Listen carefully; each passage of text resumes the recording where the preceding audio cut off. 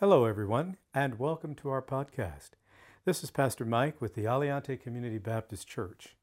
We invite you, your family, and friends to join us as we study God's Word. So, let's begin.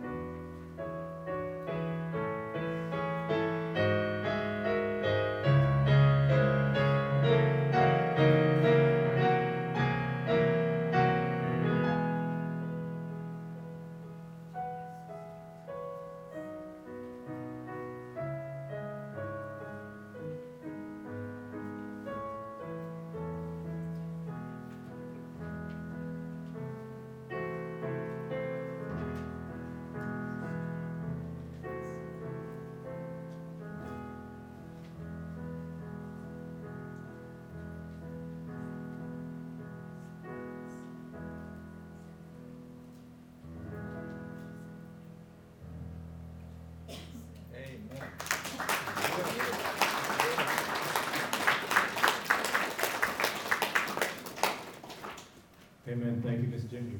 Thank you so very much. That piece there, kind of like life, as we look at Abraham, the friend of God, part two. There's so much written in the scripture about the man Abraham, and as we're looking at champions of the faith, and champions of the faith include both the men and women of the scripture, but right now we're looking at Abraham.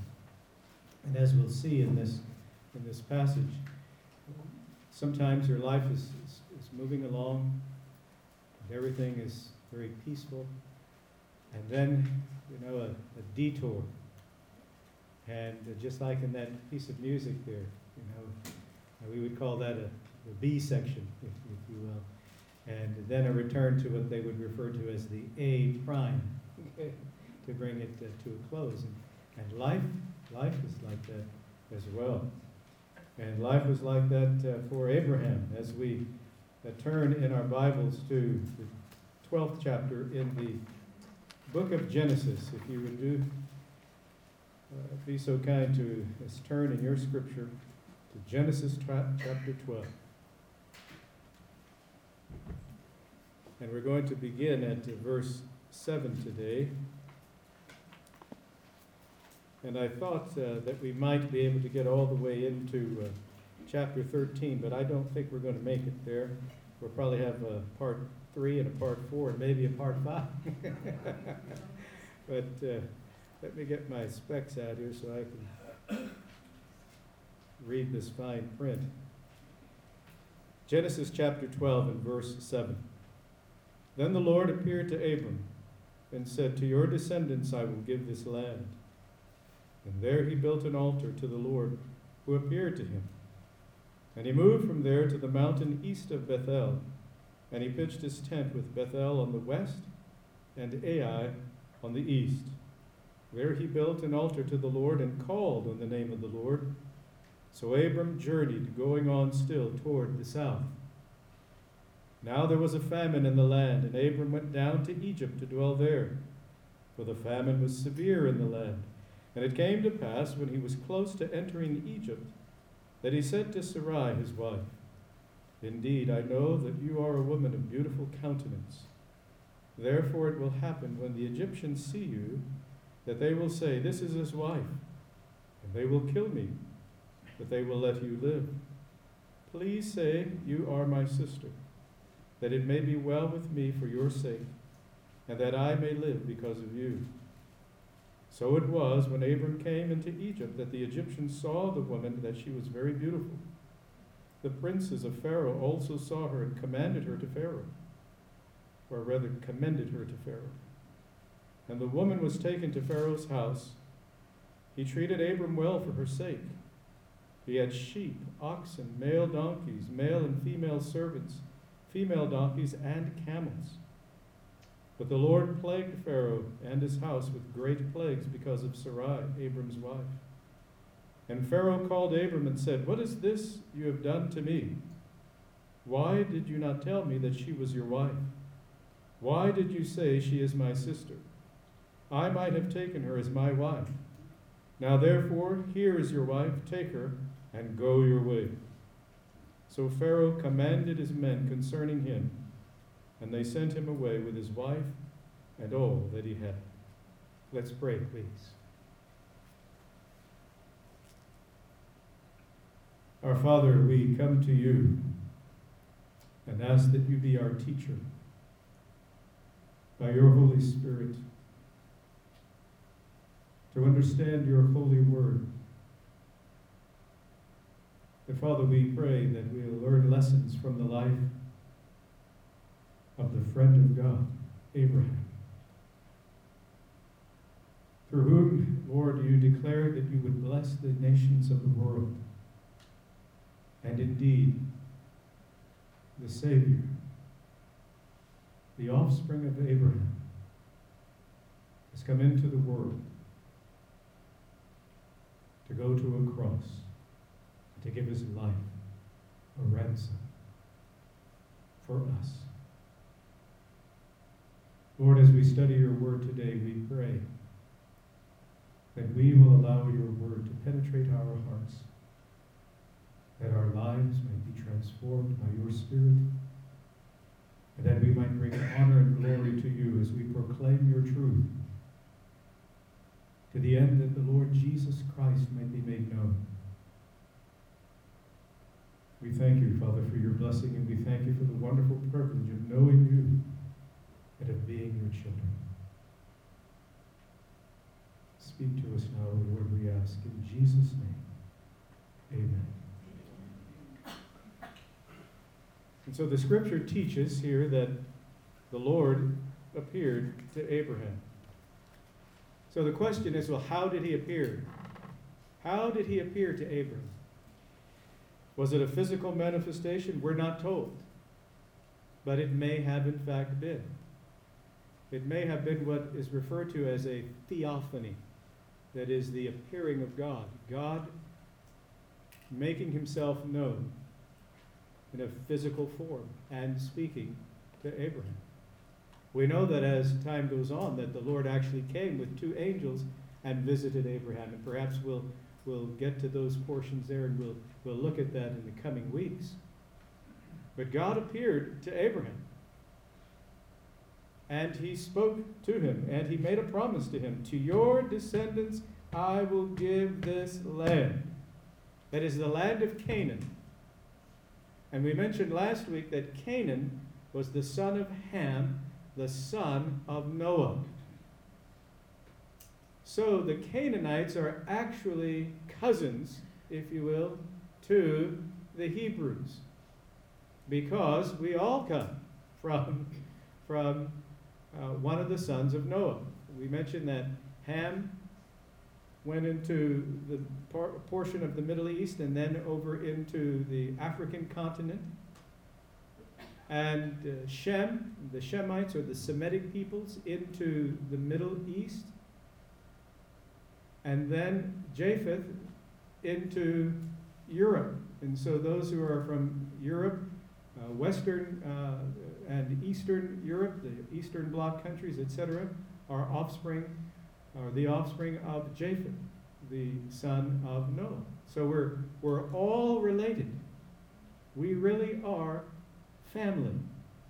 We are related going all the way back, and we are also spiritual family because we are the children of God. And so God makes a promise. And we read last week that this is an everlasting promise. God gave them the land of Canaan. And he actually, and speaking to Moses, he outlined the borders. And do you know that even to this very day, Israel has never fully occupied the whole entire land that God promised them. But the day is coming when he is going to make that right, and he's going to give all of that land to Israel. And remember that Israel was the name given to Abraham's grandson, Jacob. His name was changed from Jacob to Israel. So Israel is really the name of the people of the Lord. And the land that he gave to them also came to be known as the land of Israel. And notice that Abraham then responds and he builds an altar. He worships the Lord. And they would make an altar out of stone. They would place these stones one upon another in testimony to the Lord. A physical, outward expression of worship. And then, of course, they would sacrifice an animal to the Lord. And then the scripture says that Abraham continued on in his journey. And as he continues on, notice that he again builds another altar to the Lord. And he worships. And then it says, and he called upon the name of the Lord. And I put there to the side prayer. But I should have labeled it public prayer and proclamation, because in the Hebrew language, it actually gives the indication that he spoke publicly in front of the people, both in front of those within his own household and also among the heathen who lived there. Because sadly, the Canaanites, the offspring of Ham, had become quite an immoral people. And they actually lost the privilege of living in the land of Canaan. God took it away from them and gave it to Abraham and his offspring. Now you see, God owns it all. All right? Now, what do you suppose that means in the Hebrew? Well, it means that God owns it all. That's what it means. It means the same thing in Hebrew as it means in English. God owns it all. Everything belongs to him. And he has the sovereign right to take and to give as he determines. Make no mistake about it, God took it from the Canaanites and gave it to the Israelites. And he said this is an everlasting covenant. It is a contract, but more than a contract. God decided to give it to Israel, and to Israel it belongs. You've heard me say in previous sermons that the United States, neither the United States nor the United Nations or any other country or group or organization has the right to require Israel to give up their land. And this whole idea of a two-state solution. You don't read that in the Scripture. God gave it to Israel, it belongs to them. But Israel, and the Jewish people, and learned something about their heart. They said, we're willing. We're willing. As a matter of fact, some of their leaders early on, they said, we would be willing for a piece of land the size of a small sink to call our own homeland. And we're willing to share it with whomever, so long as we're willing, or so long as we're able to have our own homeland. Or in other words, they were willing to give up certain portions, to have even a smaller portion, just to have their own homeland once again. But the Arabs said, no. Israel was willing. But the Arabs have said no, and they've said no and continue to say no. They refuse to acknowledge Israel's ownership of that land, which God gave, and we read it here, he gave it to Abraham and to his descendants who live there now. Make no mistake about it, the land of Israel belongs to Israel because it was given to them by God himself. It is a promise God made to Abraham.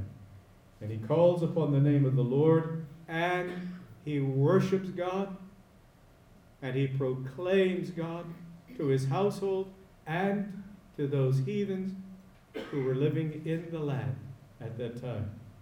And he continues onward. Now we read here that he pitched in Bethel, and Bethel was on the west, and Ai was on the east. So he went westward and southward. It's really interesting because Ai in the east is called the heap of ruins. That's what it means. That's what Ai means, the heap of ruins. But Bethel is the house of God. Bethel, the house of God.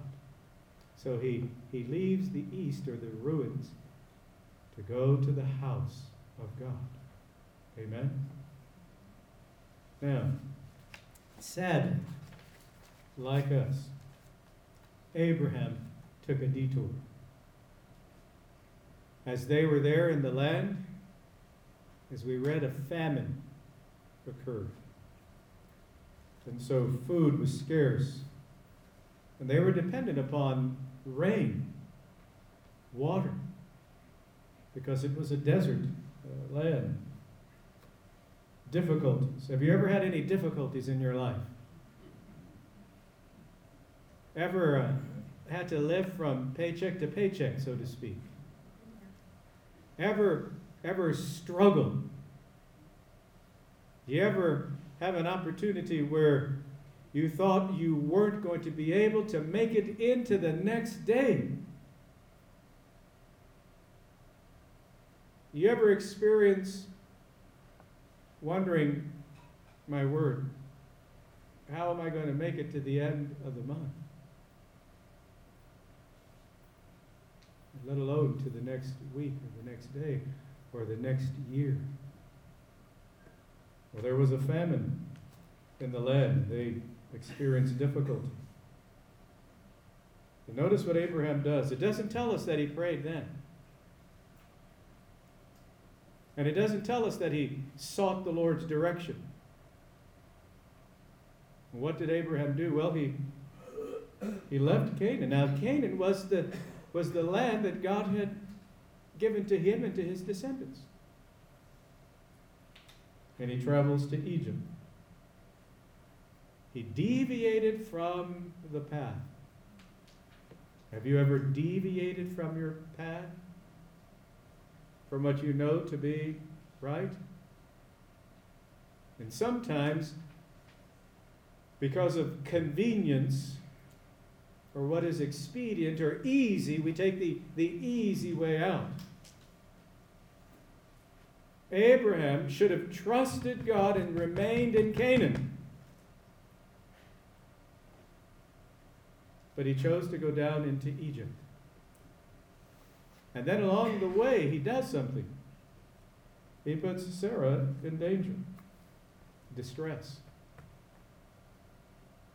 Now, and this might surprise you if you don't know all of the details, but Sarah was actually Abraham's sister. She was his half-sister. And you read that in Genesis chapter 20 and verse 12. Because that was common in that day. But not only did Abraham put Sarah in danger, but he also put the promise of God in danger. Because you see, it was through Sarah and Abraham and their offspring that eventually the Messiah would come, because the Messiah is related to Abraham. You notice that?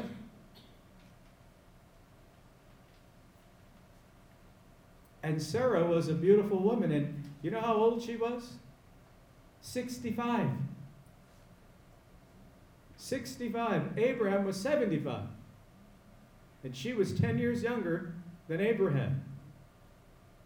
And she was still a fine-looking chick at 65.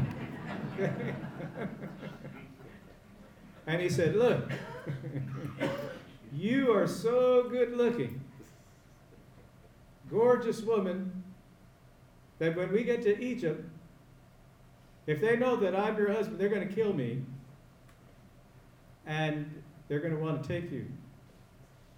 But see, in that culture of that time, if a brother had a beautiful sister, then those who were in positions of authority would treat the brother very well and give them all kinds of gifts in an effort to win the favor of taking the sister as one of their wives in their harem. But it was also common for them, if the woman was married, to kill her husband and take her by force. But even still, Abraham should have trusted in God, because he shouldn't have gone down to Egypt to begin with. But notice what happens. God watches over Sarah and Abraham, and he strikes the Egyptians with a plague, and they come to realize something is not right here. And so Pharaoh calls Abraham into the court, and he's basically wagging that finger at him. How in the world would you do such a thing to us? To put us in danger. Now you take everything that's yours and leave. And it's also believed that another woman by the name of Hagar was one of those who also came into the family of Abraham. Hagar was an Egyptian slave woman. And we'll look at that in time. But notice that God watches over and protects Sarah and Abraham, even though Abraham is using deception and dishonesty. God's divine deliverance. Now, what do we learn here? Well, God reveals truth to his children.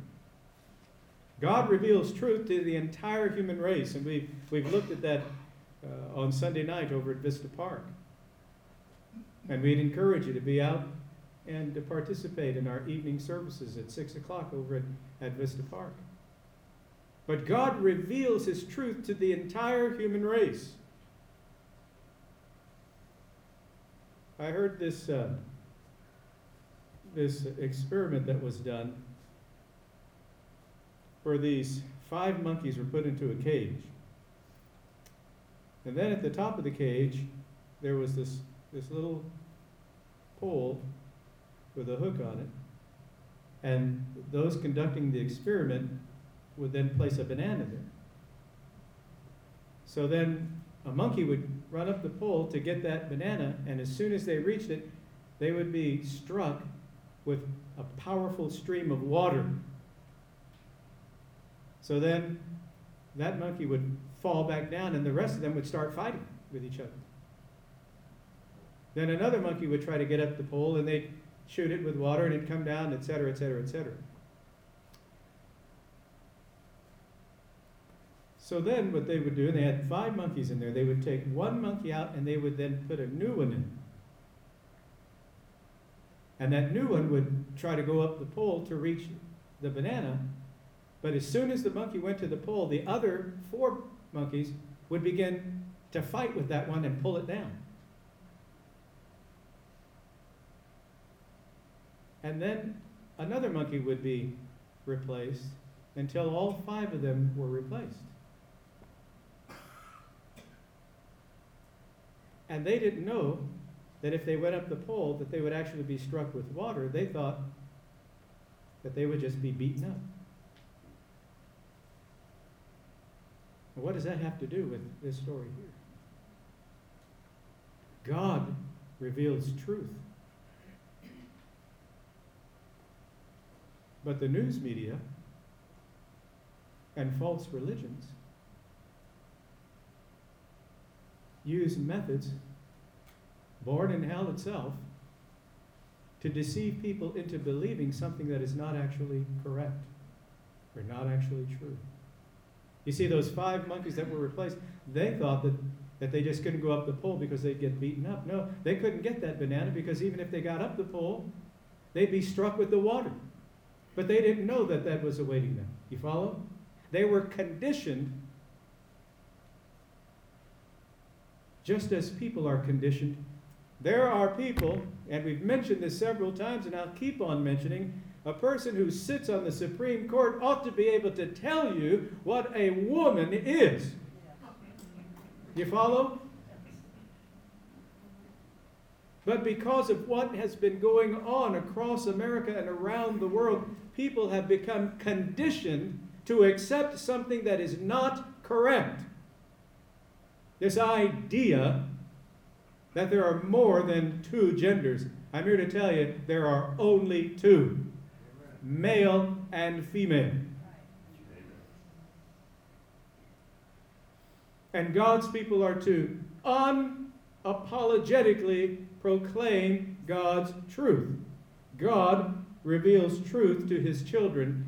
He does so through his holy word. And he does so through his children. Abraham proclaimed the true God. He built altars. He worshiped. He proclaimed. He prayed in public. He wanted everyone to know who his God is. And we are to follow his example and do the same.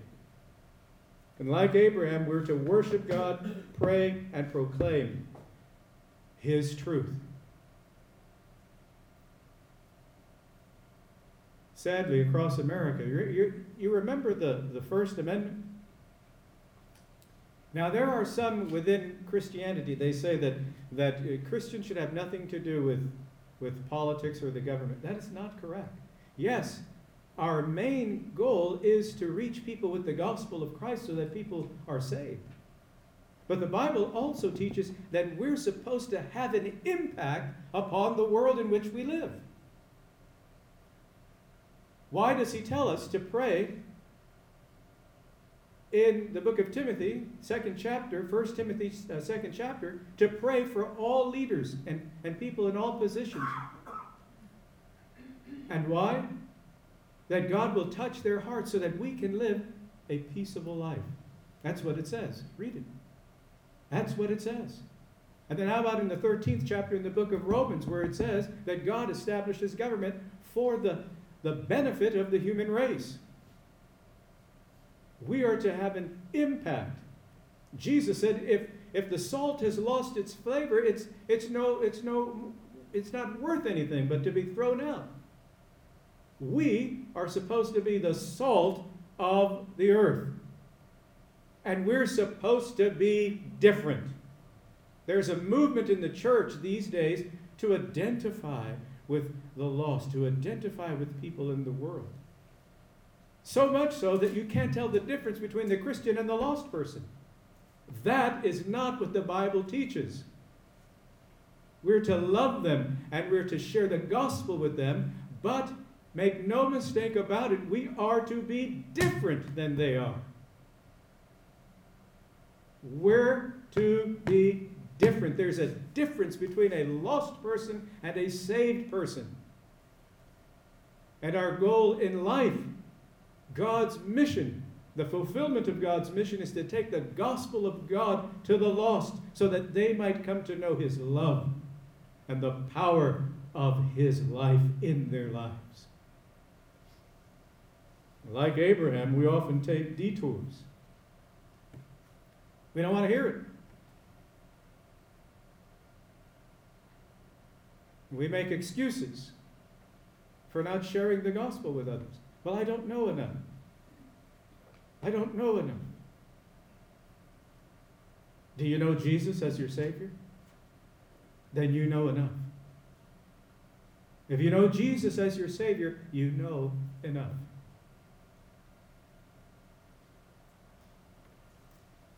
We are in a very unique position as parents and grandparents and great-grandparents. We have the wonderful privilege of ministering to our children and grandchildren. I learned yesterday that the current young people, and all these different Generation X and Z and this and that, all these different generations, do you know that when they receive a letter or a card in the mail, that they go just about crazy because it's like receiving a Christmas gift? Because it's so different than what they're accustomed to on the phone. To get a piece of mail, a card in the mail from their grandmother or from their grandfather. Yesterday I listened to, his name is Dr. Chuck Kelly, the President Emeritus of New Orleans Baptist Theological Seminary, and he talked about his mother. And he said his mother had a card ministry. And she would send cards to people. And if she learned anything about a certain person or even their child, she would send a card. And she'd have a personal little note in that card. He said when his mother died and went home to be with the Lord, at her funeral, all of these people showed up. And one by one, these men would come up to him in tears and said, "You're your mom. When this happened in my life, she sent me a card. And when this happened to my child, and when this happened, she sent me a card." So here's a question. Do you suppose you could send a card to your grandchildren, to your grandchild, and tell them how much you love them, how much you care for them, and how much God loves them?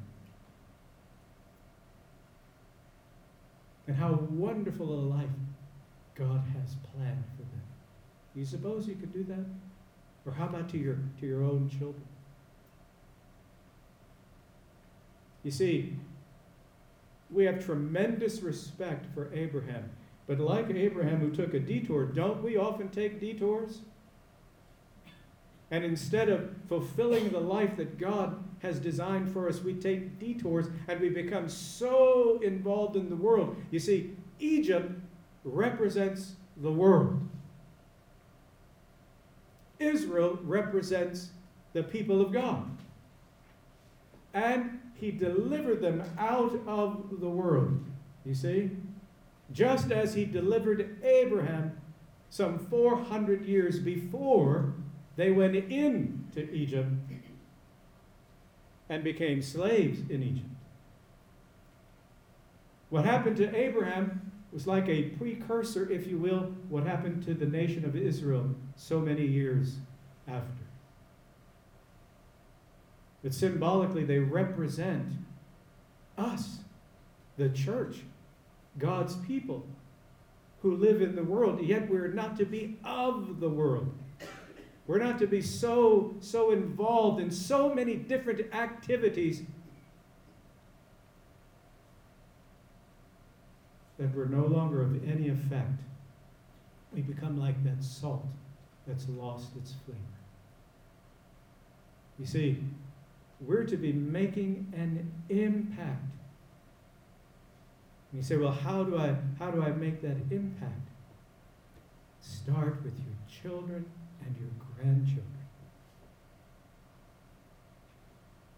God in his grace can deliver us by his divine will. Sometimes we get ourselves into a situation that we put ourselves at risk and others at risk. No, God is able to deliver, but we're not to take God's will for granted. Our Lord Jesus said we are not to tempt God. But understand this, God is able to deliver. You may have taken a detour in your life. God wants you to know he can deliver you and he can put you back on the right track. You may be going down the wrong path, but God is able to bring you back and put you on the right path, if you are willing to submit to him. God loves us all. And he loves our children. And he loves our grandchildren. Some of us in the next 20 years will be in heaven. Some perhaps in the next 10 years. Others in the next 30. Maybe some in the next 5. Who's going to win your children? Who is going to lead your grandchildren, your great-grandchildren, and their children to the Lord? Who's going to do it? And who's going to love them like you love them? You follow? And so we have a tremendous responsibility and a wonderful privilege. I'll close with this. We were over at a school many years ago, and one of the teachers came up with this idea. She said, I'm going to ask our parents to write a letter to their children. And when we begin to take the end of year tests and exams, we're going to have those letters on their desks so that when they come in, the first thing they'll do is open that letter and read this letter from their parents, telling them how much they love them and how they knew that they could do well on the test, etc., etc.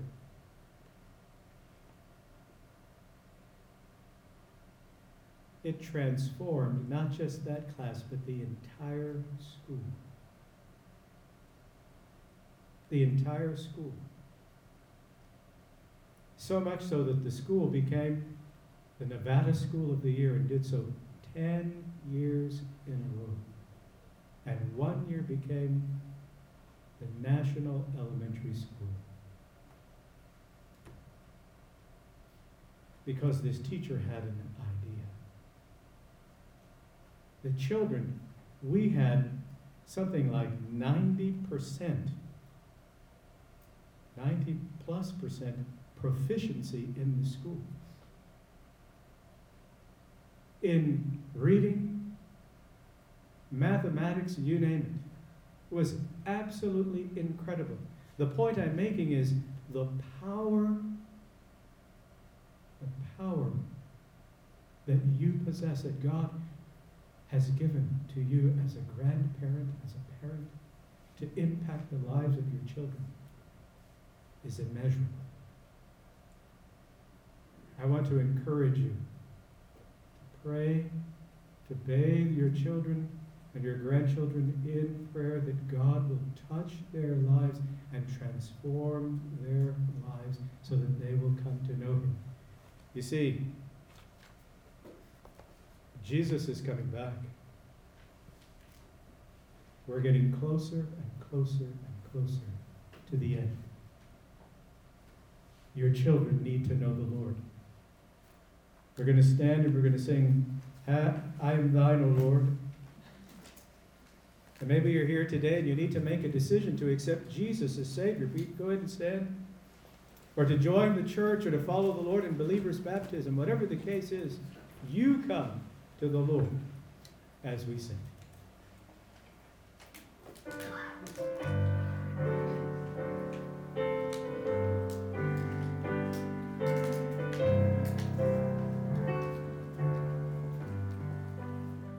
We pray that you have been blessed by today's lessons from God's Word. And we invite you to contact us with any questions that you may have, especially questions regarding your relationship with the Lord Jesus Christ. We want to help you with your walk of faith in the Lord Jesus Christ and with your understanding of His holy word, the Bible. Our contact information is listed in the podcast show notes. May God richly bless you.